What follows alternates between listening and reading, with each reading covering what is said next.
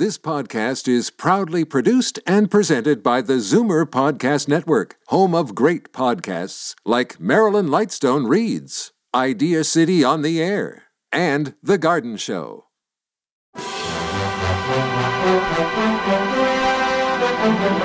It's Zoomer Radio's Theater of the Mind with Frank Proctor. Open your mind as we fill your head with amazing thrills, chills, and laughs. Theater of the Mind. The best love programs from radio's golden age. Only on Zoomer Radio. Now, here is your master storyteller, Frank Proctor. Well, thank you, and welcome to the show. Now, due to the length of our programs tonight, it's straight to the action, and we begin with Gunsmoke.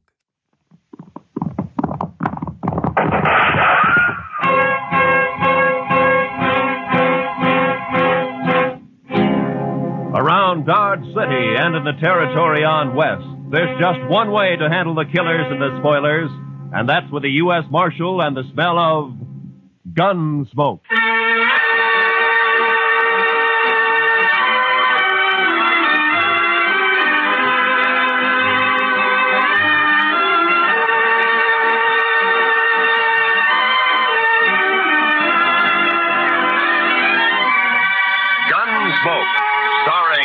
Conrad, the story of the violence that moved west with young America, the story of a man who moved with it.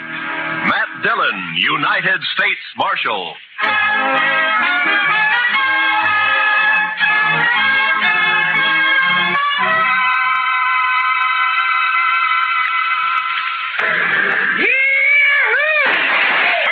Hey, all you pretty travelers, you listen to me. You gotta get welcome to Dodge City proper like. Hey, you there, mister. I said you. You addressing me, sir? I reckon I am. You a preacher? Not exactly. You dress like a preacher. If you'll excuse me. Back up, fancy pants. You ain't no preacher. I figure on making you dance some for the folks. You think you can hoorah me? Dude, I said dance. Dance or the next shot will take off one of your toes. I don't think I'd like that. Doc, no. All right, Thorne, put up the gun. Marshal, you got a wild and woolly town here. Marshal, you move aside. I'm going to make this grinning dude kick up his heels for us. I'd say that might be quite a trick, Thorne. Unless he's changed a lot since I last met him. Have you, Doc? Not for the good, Matt. I was afraid. You pasty-faced tenderfoot. I said for you... Shut up, Thorne. He's drunk, Doc. He's dead. You just don't know it yet. I'll take it good if you'd meet me later at my office. All right, Matt. To you. Well, that's sure a lot of talk. Now I'm going to shoot that dude's boot heels. Fire one shot and I'll pistol whip you, Thorne. What's that? You're kind of forgetting who's holding a gun, ain't you? Oh! I wasn't forgetting. Oh, my wrist. You broke my wrist. I doubt it. Now let's go to jail. Oh, you can't put me in jail. I'm Thorne Finley. Move. Oh, you wait till I tell Big Jack about this, and I will, too. Do that. He might be grateful to me for saving your neck. You pulled some fool stunts, Thorne, but you've never been closer to dying than just a minute ago. You mean from that fancy pants? Oh, I could handle 6 like him. That makes you a lot of man. I can name a dozen pretty good gun hands who can't handle one of it. What? That's Doc Holliday.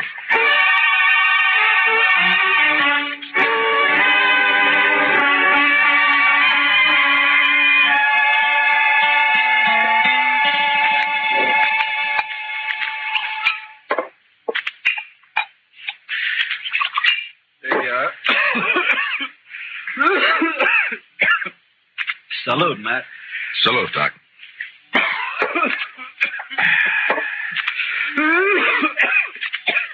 That sounds worse, Doc. Yeah, I got orders to go to Arizona. Air's dry there, better for my lungs. Going? Thought I might. Wyatt invited me to visit him. He and Virgil and Morgan of the law down there. Some little mining town called Tombstone. Well, it sounds peaceful anyway. If it isn't, it will be by the time White Earp gets through. He is the peacemakingest man I ever met outside of you. Matt, who was the tellerhead down at the depot anyway? No, Thorne. He's just a spoiled kid. Kid? Couldn't be much younger than you. Sure, but Thorne never grew up.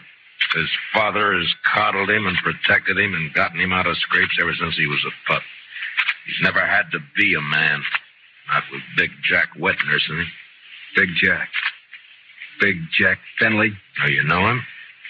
I've heard of him. Well, that figures. He owns about half of Kansas. Star in a box runs more cows than he can count. Swings a lot of weight in Dodge? Yeah, too much.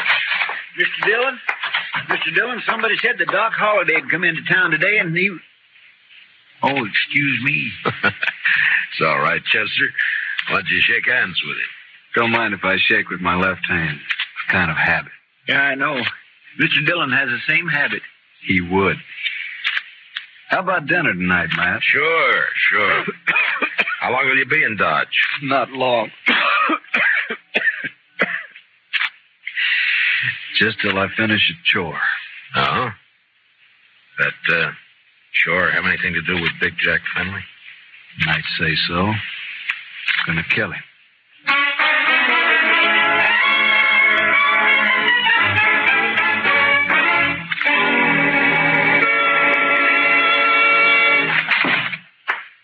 All right, Dillon. Turn him loose. You forgot to close the door, Mr. Finley. You're going to turn my boy loose, or I'm going to have to do it for you. You got a writ of habeas corpus? Writ? Thorne didn't commit no crime. The charges are drunken, disorderly, disturbing the peace, and attempted assault with a deadly weapon. I was. You still need a writ. But, man, Judd Nathan does what I say, and you know it. Don't you think I can get a writ? I'm sure you can and will. You always do. Then what's the point, Dillon? It's just a lot of useless red tape. It's the law. Close the door on the way out.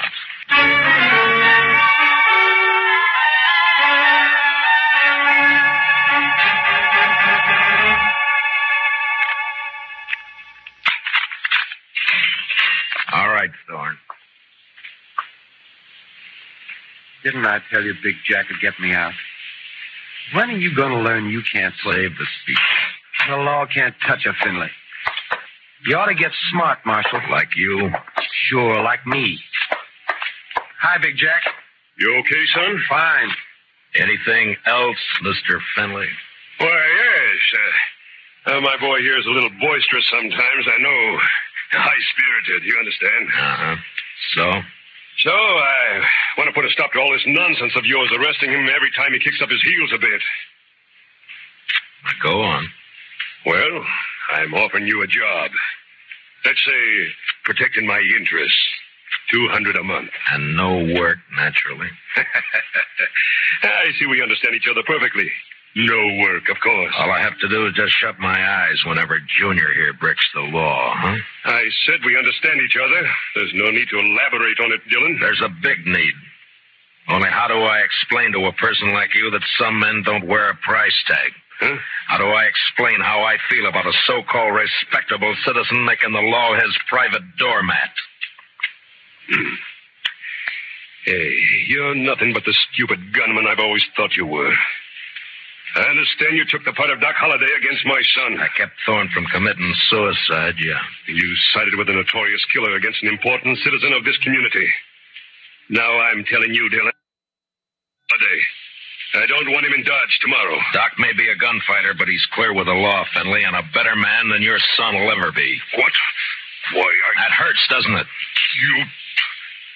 I'm serving notice, Marshal.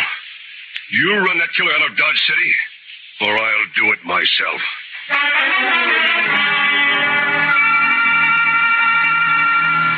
Big Jack Finley, cattleman and self-made king of southern Kansas. No better or worse than most of the men carving empires out of the West. Until love for his son blinded him to the fact that Thorne Finley had gone bad. And from here on, I knew the war was on between Big Jack and me. So Big Jack Finley's going to run me out of town, huh? No, unless I do it first. Oh? I do something naughty, Matt? You threatened a man's life.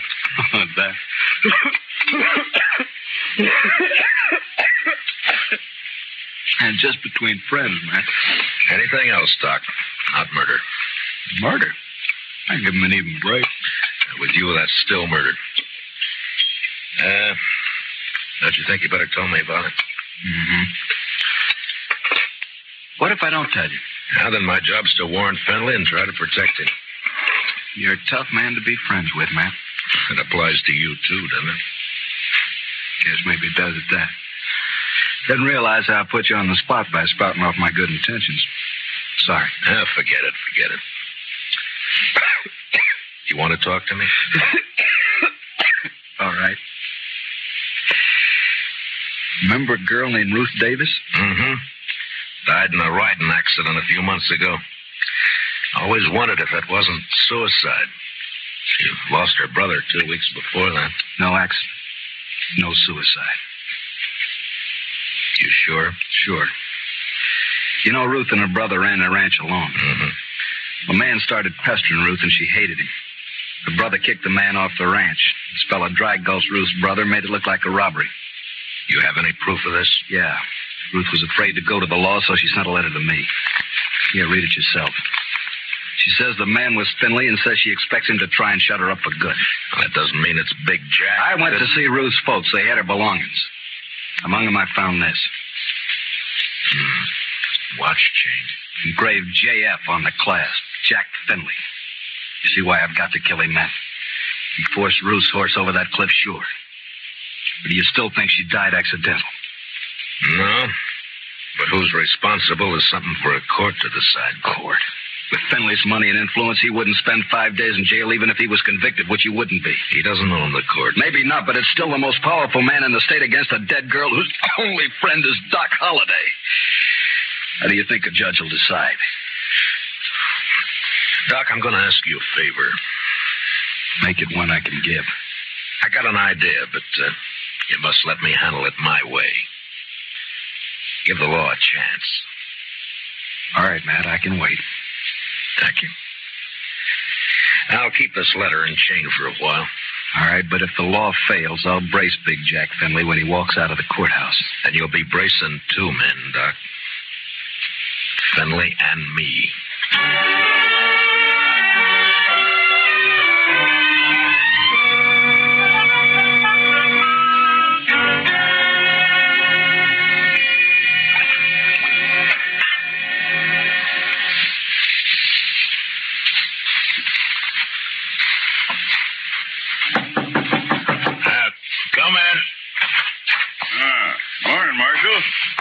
Looks like it'll be a fine day. Well, you're up kind of early just to bring me a weather report, aren't you, Judge Nathan? Huh? Oh, well, I want to see you. Now, go right ahead. You mind if I finish shaving? No, please do. Just thought I'd chat with you about the... About the Finleys? Yes. It seems that Big Jack's very upset by your attitude. I'm not surprised. Feels you're a little rough on his boy. I am. Then his boy's a little rough. Yeah. Well, perhaps Thorne is high-spirited, like yesterday. Yesterday he was just plain high. Tell me, Judge Nathan, how do you like being on Finley's payroll? What? You know, you used to be a pretty decent person. Oh, you can't talk to me like... Yes, I can. I'm sending a copy of Thorne's record to the governor. Governor? And with it, I'm sending a list of the writs you've issued to get him out of jail and a copy of the court records. I've only tempered my justice with mercy, that's all. Thorne's been arrested for 18 offenses, convicted of 10, spent no time in jail, and paid a total of $15 in fines. I'd say you've been very merciful. You said you were sending this to the governor. You haven't actually mailed it yet? No. You got an out. Not that I don't feel justified in any decisions I've made, but such a report might cause undue talk at the Capitol. And ruin your political hopes. Well, my conditions are simple. Get off Finley's payroll now. Very well. And give me cooperation from here on, no matter who's involved. Do that and I shelve the report. I'll do it. Mr. Dillon, trouble's a-making. What kind of trouble, Chester? It's Big Jack Finley, Mr. Dillon. He's rounding up his crew at the Alfraganza. They're going to ride Doc Holliday out of town on a rail. Did you cut yourself shaving?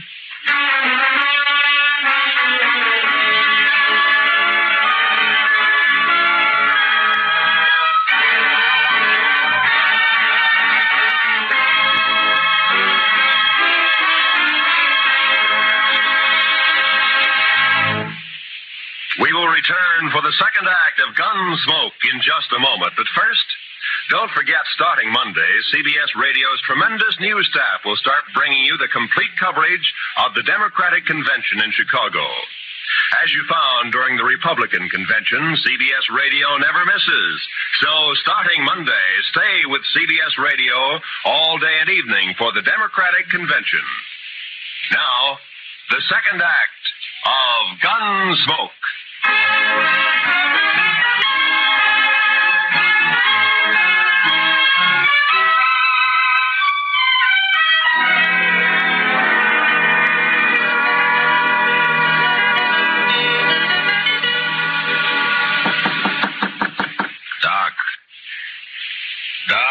What? Wake up, Doc. It's Matt. Oh.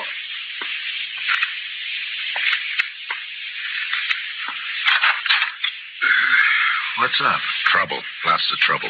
Big Jack Finley's organizing a little citizens committee of his own hand-picked men coming to escort you out of town. On a rail? Yeah, that's the general idea. Here, take a shotgun. Yeah, I'll hide it under the covers, modest-like. I'll wait against the wall here. Good. That'll put him in a crossfire. If it comes to that. There's enough of them, we're in a spot. Likely we are. You're risking your neck to save me some bruises. One I owe you, friend Matt. It's my job. Still one I owe you. There he is. Wrap him up. All right, stop right there.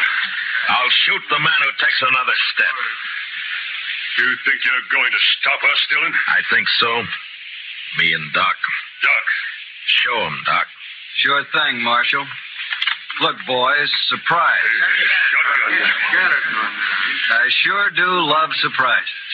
Dillon, I've got a dozen men with me. Well, sure, about 6 of them will die, Finley, if you don't crawl out of here fast. And guess who'll die first, Big Jack? You there, Moncrief. I always figured you for some brains. Get your boss out of here, quick. Sure talking sense, Big Jack. Shut up, Moncrief. You showing yellow. Oh, but man, there's nothing here for us to die over. Listen to him, Finley. That greener Doc is holding has 18 buckshot in each barrel. He'll get slaughtered if he triggers that thing. And I'm getting edgy, Finley. And me, if I get a coughing spell, I'm liable to shoot without meaning to. All right. This is twice you have made a Finley back down. You'll never get a third chance. Let's get out of here.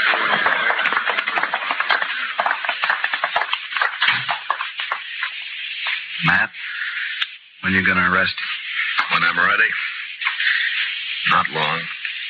I hope not. Getting impatient to see that man dead.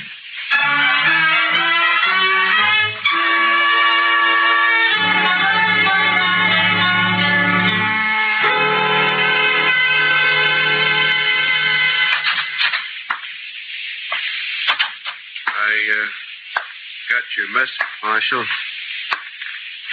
I hope it's important. It is, Moncrief. How long you been foreman for Big Jack? 15, 16 years. You know him pretty well. Would he be the kind to kill a girl? No, of course not. Guess he'd kill a man if he got mad enough, but he wouldn't kill no girl, Marshal. Well, I have proof that he did. A girl and her brother, but it doesn't set right. I'm hoping you can help. What's your proof, Marshal? A letter that names Finley as the man. Ruth Davis wrote it before she died. Ruth Davis. And this watch chain was found with her belongings. It's engraved on the back. I know. I was with Big Jack when he bought this chain in Chicago. It was right after his wife died. Big Jack wear it all the time? You rode the right hunch, Marshal. What? Thorne is your man, just like you figured. He had a yen for the Davis girl, but he kept it quiet. Guess he didn't want it known she throwed him over. But the watch chain. Big Jack gave that to Thorne on his 25th birthday. Whole ranch can testify to that. Good. All right, thank you, Moncrief. You, gonna try and arrest Thorne? Why? If Big Jack believes Thorne killed that girl, it'll break his heart. Broke her neck. If he don't believe it, Then? he'll protect Thorne. And, Marshal, there's not enough lawmen in the state of Kansas to make Big Jack give up his son.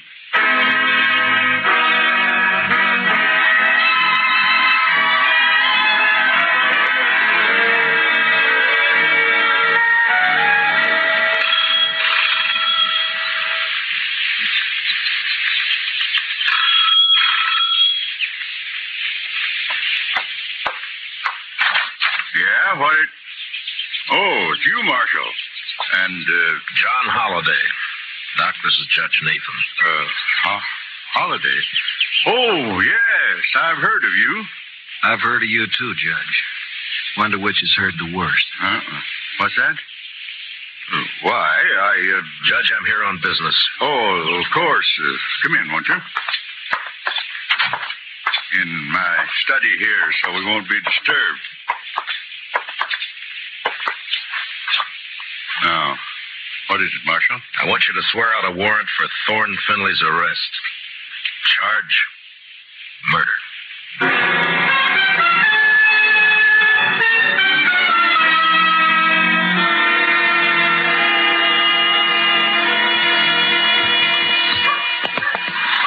You sure you want to go with me, Doc? I'm sure. All right, hold up your right hand. Oh, no, Matt, you wouldn't make me a lawman. If you go as my deputy. I'm not letting you make this a private fight. And with my friends, if they hear I wore a star... All right, Matt, it's your show. You swear to uphold and enforce the laws of this community, the state of Kansas, and the United States to the best of your ability as deputy marshal, so help you God? All of that? All of that. I swear. Here, pin on this badge. All right, man. You know, I'm feeling this badge is going to cramp my style something terrible.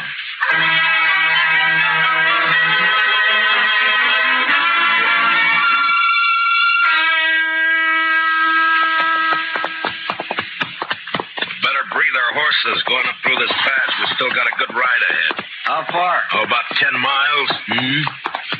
What do you think, Matt? Will they fight? Well...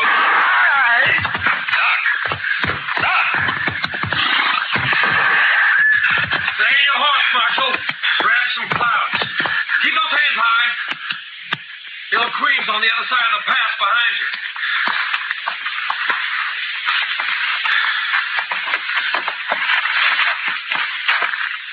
That's being smart, Dillon. Queen will drop you if you touch a gun butt. You're handy at this bushwhacking, aren't you, Thorne? If Doc He's all right. My slug seems to have bounced off his thick skull. Good. Yeah, let's pull your teeth. Better you do it. With your left hand, reach down and across slow. Pull your gun out with your fingertips and toss it away. Nervous? Just cautious. Or maybe this queen doesn't exist, huh, Thorne? Queen! Queen's one of Dad's men, but I pay him extra to work for me. Any more questions? I guess not. There's my gun. The rifle next.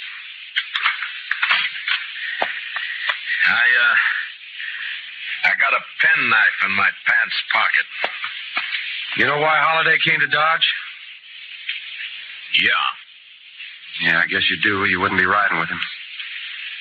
Well, he's not going to tell any stories to my dad or anyone else. You can't kill us, you stupid... Not planning on killing you. And what have you got planned? Queen's kind of a magician. He's going to make Holliday just disappear. Folks won't care much about one of his kind. I would. I'd care so much I'd hang you for it. No, with Holliday gone, it's your word against mine. And you won't be able to prove a thing, Dillon. You sure of that? I'm sure. Otherwise, I'd take care of you along with Holliday. Now get on and start walking back to town. It's like I told you. Law can't touch you, Finley.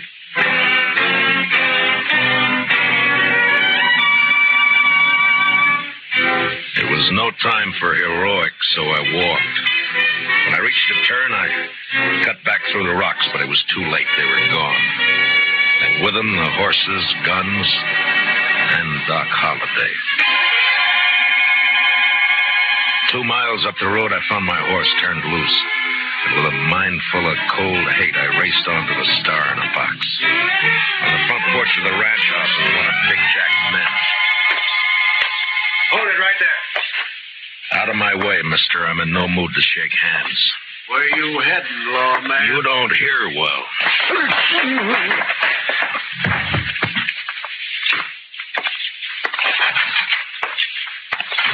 Dillon.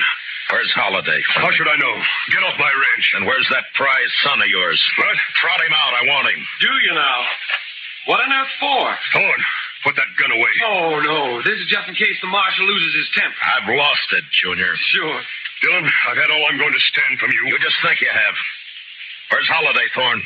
Where'd Queen take him? Holiday? Why, I haven't the faintest idea. Where is Queen, Dad? The riding fence line, but... See, Marshal, we don't know where your friend is. You're under arrest, Thorne. What's that? Ask him to show the warrant. Here. Read it, Finley. What? Oh, no. No, that's not possible. The judge wouldn't issue a warrant without proof. He has proof, Thorne. This is a lie. Thorne couldn't be guilty of murder. No. Take a look at his face. Son. Daddy's trying to frame me. Don't let him get away with this. No, I won't. I won't. Get out, Dillon. Man, open your eyes. This is not going to help. You heard me. I don't believe you, your warrant, or your proof. I believe my son. So get off this ranch. Get out of the state. You let me see you again, so help me, I'll kill you myself. Forget me. You're bucking the law. You can't. I make my own law. So do I. Doc Holliday. But you're supposed to be dead. Queen was supposed He's to... the one who's dead. I carry a knife in my boot just for men like him. Thorne, God help me.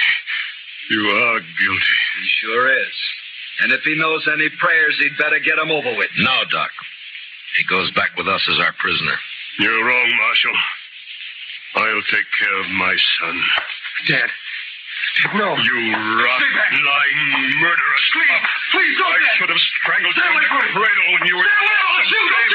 Finley, look out!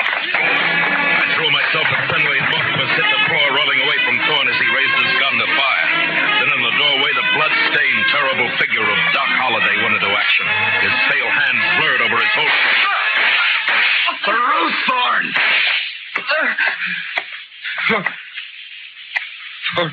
Ruth?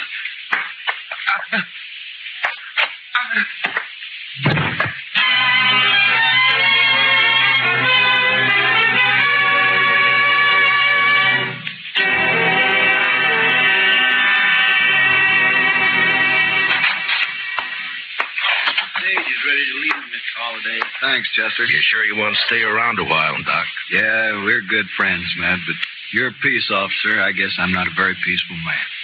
You could be, Doc. No, I'm not going to change, and you shouldn't. Law needs men like you. No, if I stayed, there's too good a chance I might cross you. Yeah. Then I'd have to meet you over gun barrels, and it's one thing I'm afraid of. So long, Matt.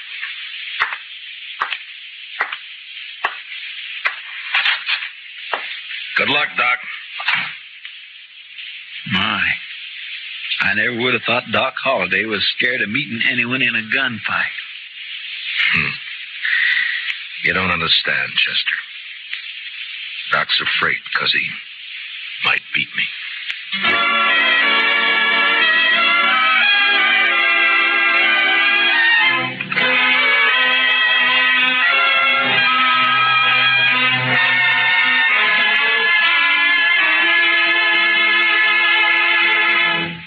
Gunsmoke, under the direction of Norman MacDonald, stars William Conrad as Matt Dillon, U.S. Marshal. Tonight's story was specially written for Gunsmoke by Herb Purdom, with music composed and conducted by Rex Corey. Featured in our cast were Harry Bartell as Doc Holliday, with Lee Millar, Nestor Paiva, Ralph Moody, and Tom Tully. Parley Bear is Chester. Join us again next week as Matt Dillon, U.S. Marshal, fights to bring law and order out of the wild violence of the West in Gunsmoke. Stay tuned for The Fred Allen Show next on Theater of the Mind. Time now for The Fred Allen Show with special guest Jack Benny.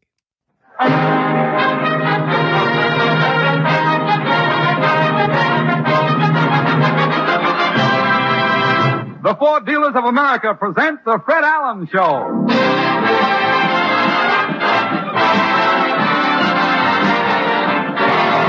The Fred Allen Show with Fred's guest, a friend of Nature Boys named Jack Benny. Fulton Hoffa, Minerva Pius, Peter Donald, Parker Fenley, the DeMarco sisters, and Al Goodman and his orchestra. And this is Kenny Delmar speaking for your friendly Ford dealer. If you haven't yet seen the car of the year, the one and only new car in its field, by all means, ask your Ford dealer to show you the 49 Ford tomorrow.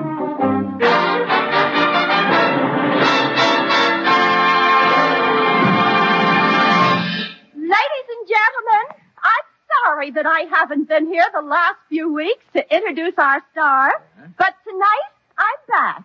And here I am again, Portland Hoffa.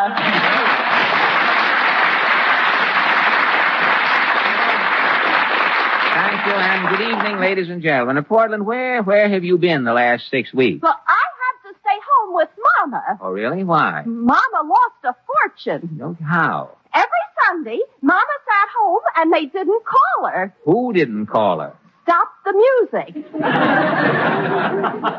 Oh, how, you can do better. You're just feeling them out. How come you're out tonight? Well, Mama got a sitter. Oh, a babysitter? No, they have sitters for Stop the Music. No kidding. Mm-hmm. If you want to go out, the sitter answers the phone and sits with the $18,000 until you get home. They're the Lever brothers again. Thank you, boys.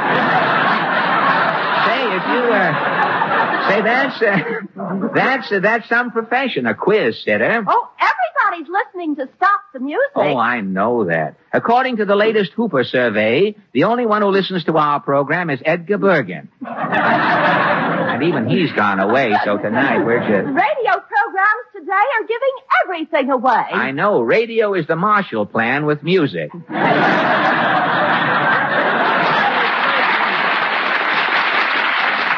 The slogan of the quiz program is, if you can't entertain people, give them something. Just don't waste their time. Have them hanging around if nothing happens. You should change the name of this program to Stop the Comedy and give away new Fords. I should change it to Start the Comedy. See, that's not a bad idea. Well, Portland, this is our last program for the summer. Is this the last time you'll mention Jack Eigen? Yes, it looks that way.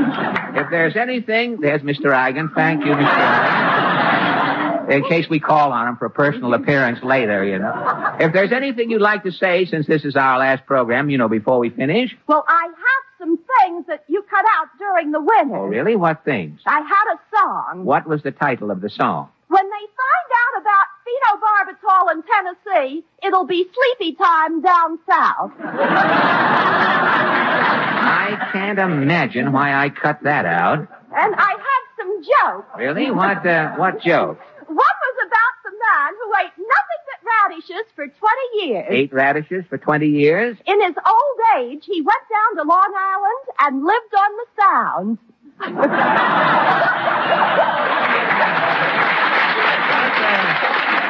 Tell me, what are you laughing at? Well, to me, that's very funny. Really? Well, if you ever came up before a juvenile jury for telling that joke, you would get 30 days in the playpen. Say, it's getting late, Portland. I think I'd better start for Allen's Alley. What is your question tonight? Well, this is our last program. I'm just going down to the alley and say goodbye to our friends and to ask them where they plan to spend their vacations this summer. Shall we go? As the chorus girl said when the bee lit on her shin, I think I'll shake a leg.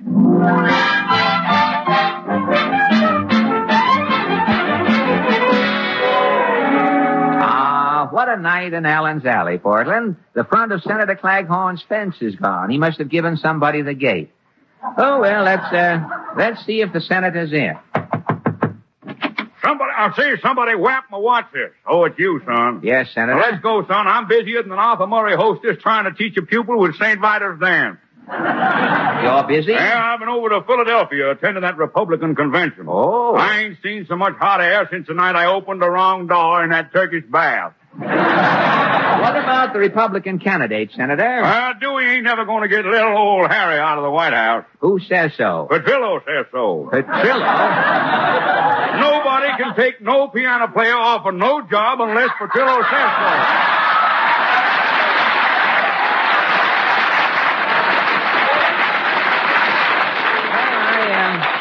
I imagine you saw some amusing sidelights at the convention, Senator. Yeah, I enjoyed one incident. What was it, Senator? Well, one day my hat blew into a saloon. I stepped in to get it. A man was sitting at the bar asleep. Yeah? As I picked up my hat, the man woke up. He looked up at the television. Herbert Hoover was making a speech. Yeah? A man blinked his eyes and said, "If Hoover is president, what am I doing with $3 in my pocket?" Well, this is our last visit together. What are you going to do this summer? I'm going to the beach, son. I see. I'm going to put on my bathing suit. Yes? I'm going to sprawl out on that hot sand. Yeah? And then I'm going to do what all our senators do all the rest of the year in the Senate. What? Just keep lying. So long, son. So long, Eddie.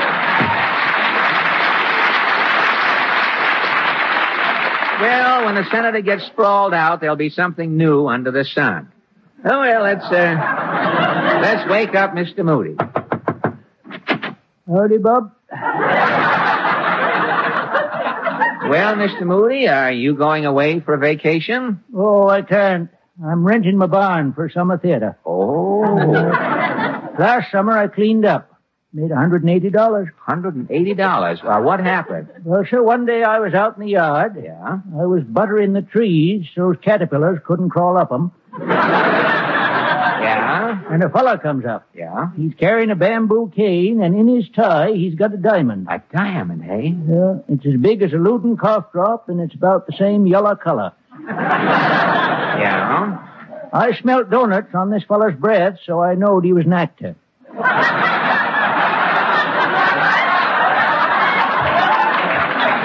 Yeah?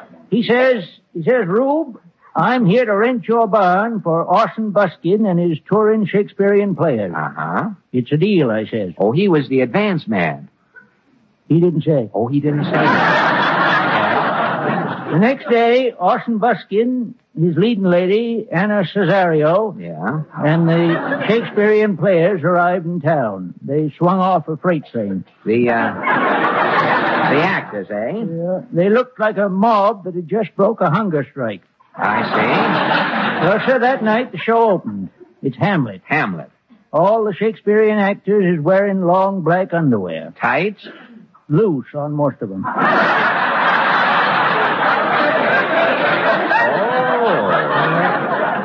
The leading ladies was baggy. Oh. In the back. Oh. Orson Buskin is strutting around the stage, holding a skull and saying, "Alas, poor Boric, I knew him well." Well, how was the show? Rotten. The audience threw 200 eggs at the actors. Well, if the show was so bad the audience threw eggs, how did you make $180? I was in the lobby selling the eggs at 90 cents a dozen. So long.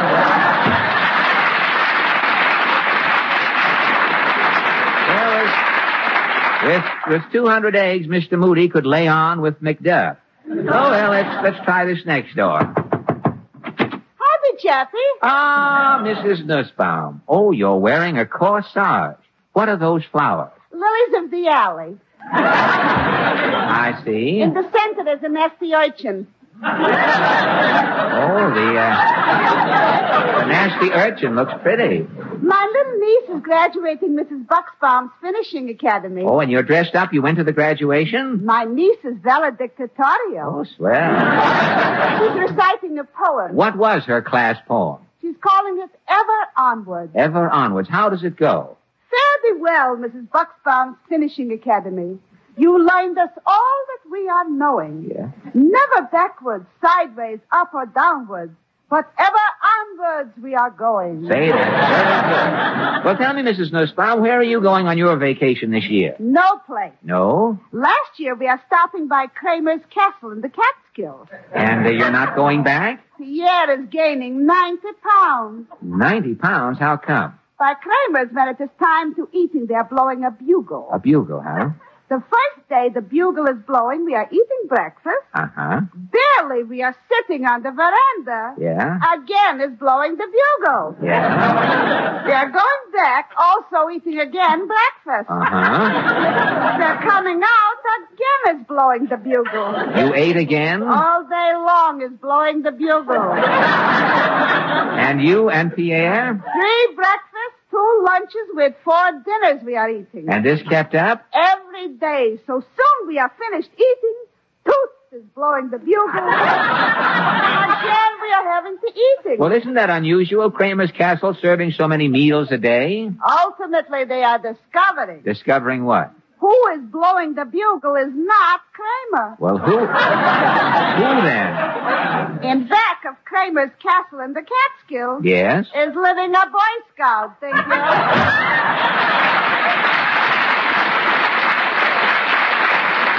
Now, for the last time, let's call on Mr. Cassidy. Now, what's all the Who's all the that? Who's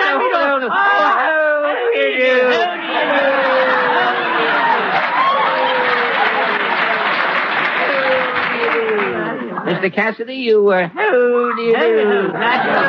Mr. Cassidy, you have a black eye. I have that. I look as though my eyeball is passing through a total eclipse. Tell me, who gave you the peeper? Sure, nobody gave it to me. I had to fight half an hour to get it. What happened? Well, yesterday, you see, I was invited to a wedding. Yeah? Knocko Nolan's homely daughter married Mullet Muldoon's half-witted nephew. Oh, this was some affair. At the wedding breakfast, I was suddenly taken thirsty. Yeah? So says I to Knocko, I'll take a little punch. Uh-huh. With that, Knocko rolls up his sleeve and gives it to me. Well, Mr. Cassidy, are you and your eye going away for your summer vacation? Now, why should I go away? What have they got anyplace else that we haven't got here in New York? Well, they have water. Sure, we got sewers backing up on every street in the city. Well, they have scenery. Me front window overlooks a brewery. You can't find scenery any finer than that. Well, that's true. When the sun slowly sinks behind the big pile of steaming malt in the brewery yard, see the picture Fitzpatrick will never show you in a travelogue. But how can you escape the intense heat here in New York? Well, now, I do what Rinty Monahan does. What? But when the heat gets so bad, Rinty can't stand it. Yes? Rinty starts insulting Grogan the cop. Insulting him how? Well, Rinty yells at Grogan, your grandfather is gargantua. Yes? Then he yells, your aunt sleeps with her eyes open. Yeah? And for the clincher, he yells, your mother wears army shoes. Well, with this, Grogan the cop gets mad. Naturally. But how does Rinty escape the heat? Grogan calls the wagon. Yes? And rushes Rinty off to the municipal deep freeze. The municipal deep freeze? The cooler. The light. Now for their farewell joint appearance, the 5 DeMarco sisters and Maestro Al Goodman blend their talents to bring us Fellow with an Umbrella.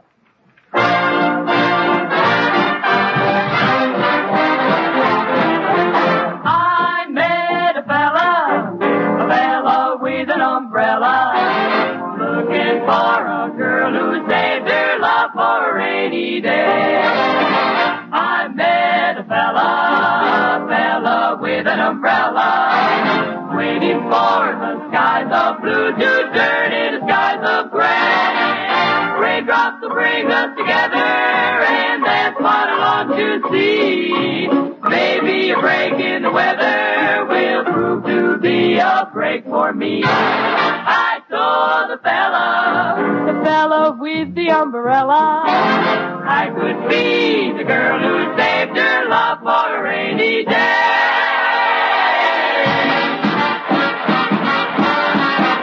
I saw the fella with the umbrella. I said, I I could be the girl who saved their love for a rainy day. A rainy day.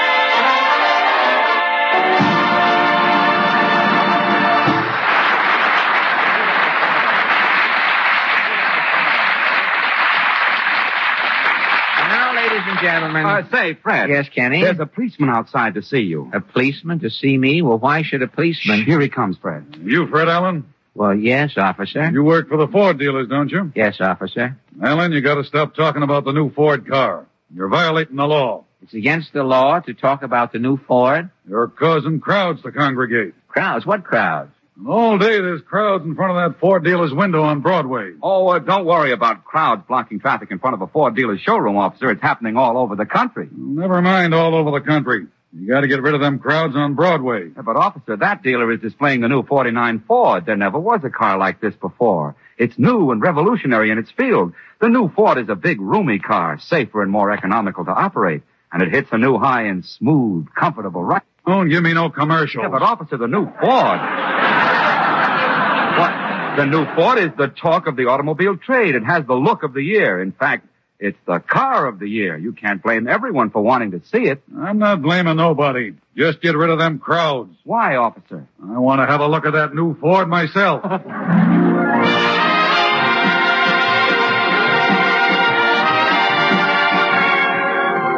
Say, Portland. Yes?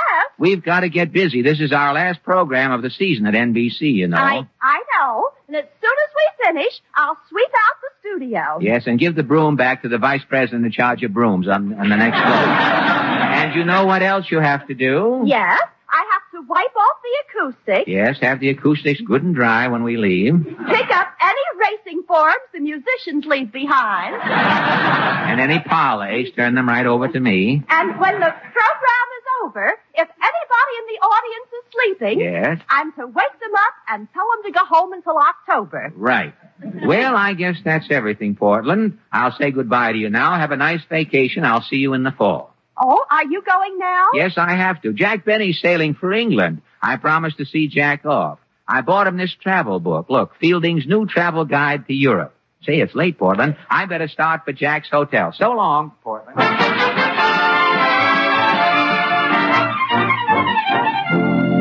Ah, this must be the Benny suite. There's a due bill sticking out under the door.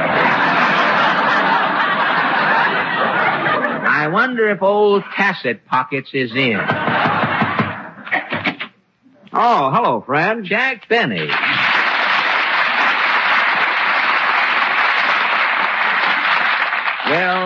Well, Jack. Come on in, Fred. I'm packing. Oh, packing. Go right ahead. Sit down.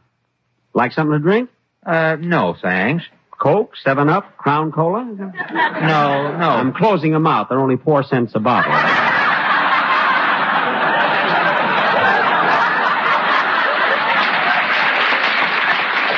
4 cents? With 2 straws. 2 straws? Yeah, if you buy a bottle, I'll join you, and I hope you do. I'm thirsty. No, Jack. I just came over to say goodbye. Well, I thought you'd be all packed. No, I've been riding around on the subway all day. Why? It was my last chance. Last chance in the subway? Next Thursday, the fare goes up to 10 cents. I'm riding while the price is right, brother. But, Jack. 10 cents for a subway ride. Well, I didn't do it. If Ralph Edwards hadn't made me the walking man, this would have done it. I better finish packing, Well, look, as you're packing, you can't pack this bathing suit, Jack. Look, it's still wet. I know. And what about this little package here? Well, that's a carton of Lucky Strikes. I bought them in New Jersey, Oh? Well, why go all the way to Jersey to buy a carton of cigarettes? Oh, it's a nice trip. Besides, I saved 24 cents tax there. Well, how could you save 24 cents? It cost 20 cents to get to Jersey and back on the ferry. Well, I didn't go on the ferry. Well, how did you get across the Hudson River? Give me that bathing suit. I'll ring it out.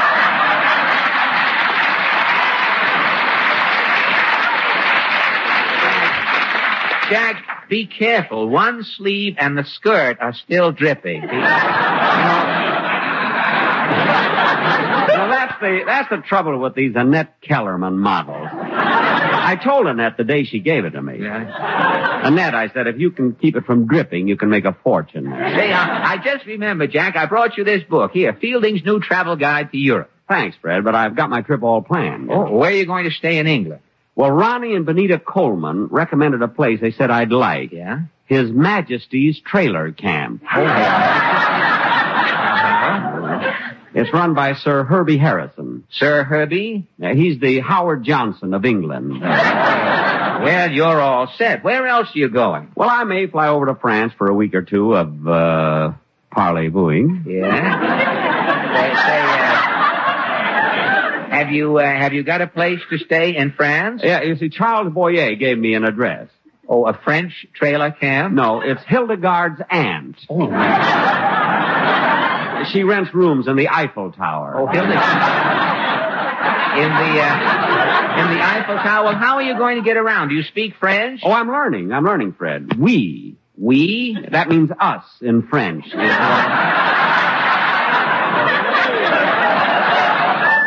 no kidding. Yeah, listen to this, Fred. Qui a caché les renseignements sous ma petite? Oh, boy, do you rattle it off.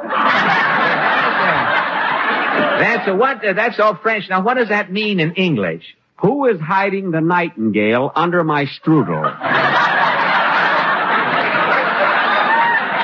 Well, won't that be a difficult sentence to work into a conversation? No. You see, I'm carrying a nightingale with me. Oh. Strudel I can get any place. Well, look, Jack, it's time to go. With my luck, that's the bellboy. Come in. Are you ready to check out, Mr. Benny? Yes, boy, you can take my bag. Well, how about the tip, Mr. Benny? The tip? You haven't carried my bags down yet. I mean for carrying them up 4 days ago. Oh, yeah. I'll settle the whole thing in the lobby. May have to break an annuity. Prudential be surprised. Now, come on, Jack. Boy, don't squeeze that paper bag. It's my nightingale. Come on. Well, the lobby's empty, Jack. Let's go over to the desk. You can check out. Okay, say, clerk. Oh, yes, Mr. Benny. Here's your bill. Thank you, clerk. I'll just check these items over here. Oh, come on, Jack. It's getting late. I'll just be a minute, Fred. Let's see. I got my magnifying glass here. Let's see. Clerk, what is my total bill? $43.80.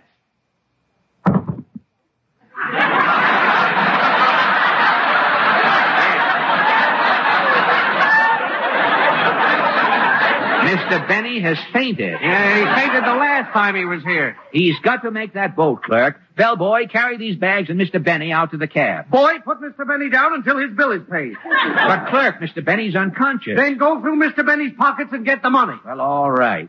Oh, shoot. What's wrong? His pockets are locked. Boy, put Mr. Benny in the safe until he comes to. But he'll miss the boat, clerk. I'll pay the bill. It's $43.80. Well, here you are. Thanks. Boy, you carry Mr. Benny's bags. I'll carry Mr. Benny and his nightingale.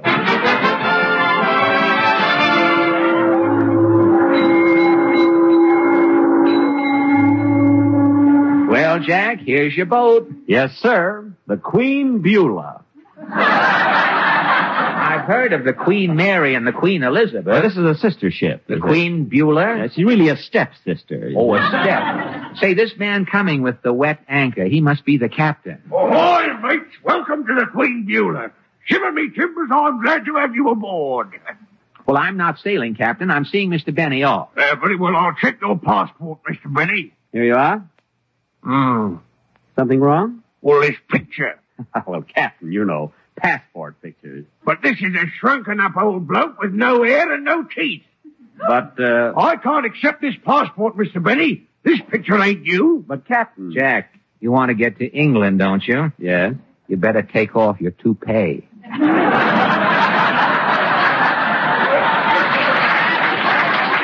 All right. There you are, Captain. Well, that takes care of the scalp. Jackie. Yes? You better take out your teeth. Okay. How's that, Captain? Well, now you resemble the picture, Mr. Benny. You're a shrunken-up old bloke. All the embarrassing things. I'll bet Lana Turner didn't go through all of this. Quit complaining. It's your own fault. Where was the picture taken? Warner Brothers. They do it to me every time. All right now, Mr. Benny, if you'll give me your ticket, I'll show you to your cabin. My ticket? Yes. Maybe you put it in your stocking with your money. No, I'm wearing liquid stockings. Oh, it can't be. Well, don't bother looking, sir. I'll just check the list. Now, you're traveling first class, Mr. Benny. First class? Yes. Well, not exactly. Oh, if you're going second class, that's 3 flights down. Okay, Fred, take my luggage. Right, Jack. I've got everything. It's down these stairs. Say, Jack, this package under my left arm, it seems to be getting bigger. It's probably unfolding. It's a deck chair. You brought your own deck chair? They rent them here, Say, who is this woman coming up the stairs? She's blowing up water wings there. Can I help you, gentlemen? I'm the matron, second class. Oh, will you show Mr. Benny to his cabin? May I see your ticket, Mr. Benny, please? My ticket? Don't bother. I'll check your name. You're sailing second class? Well, not exactly second class. Oh, third class. That's 3 flights down. Thank you. It's down here, Fred. Just follow me. Jack, I don't get it. A guy with your money can certainly afford to travel first or second class. Fred, I may be a lot of things, but there's one thing I'll never be. What's that? A snob. A snob? When I travel, I like to be with people. Well, if you go any lower, you'll be with fish.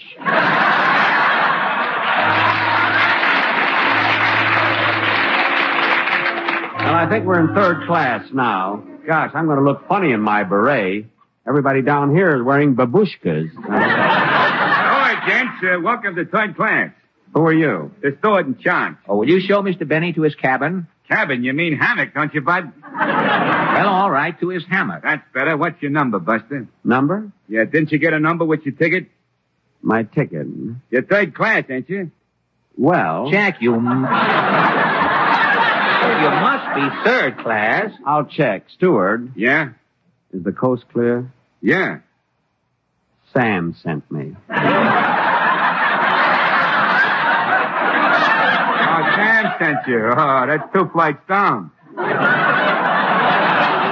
more flights? Yeah, go through the decompression chamber and turn left. Come on, Fred.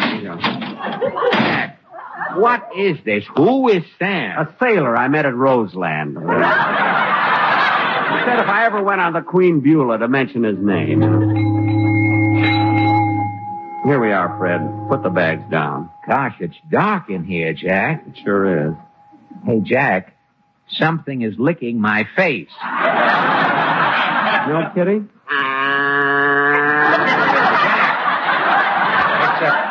It's a cow. Why, the place is crawling with cows. Good, I'll have fresh milk all the way over. Jack Benny, the star of the Lucky Strike program. You think you are on the Contented Hour. Fred, not so loud. How can you travel down in the bottom of this boat? No room, no bed. Fred, quiet. Well, you can't stay in here with all of these cows. They can't do this to you, Jack Benny. I'll get the captain. Fred, will you shut up? Shut up. You're going to England, aren't you? Yes. You've got your ticket, haven't you? Well... You haven't got a ticket.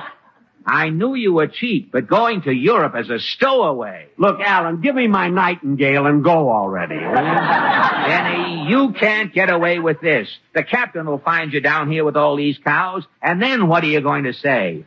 Moo.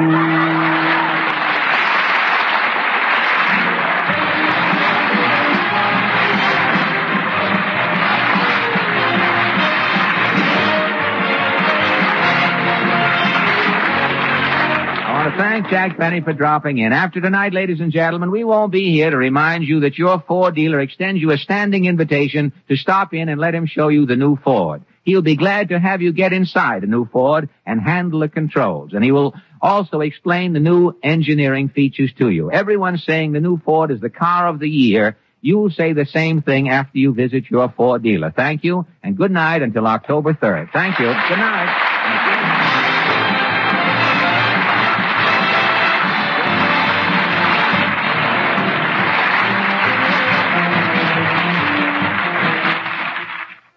Thank you for listening. Tomorrow night, it's The Hermit's Cave, followed by Edgar Bergen and Charlie McCarthy. Thanks to Joel Schoenwell and Paul Stringer for technical support. The executive producer for Theater of the Mind is Moses Znaimer. I'm Frank Proctor. Have a great night. This podcast is proudly produced and presented by the Zoomer Podcast Network, home of great podcasts like Marilyn Lightstone Reads, Idea City on the Air, and The Garden Show.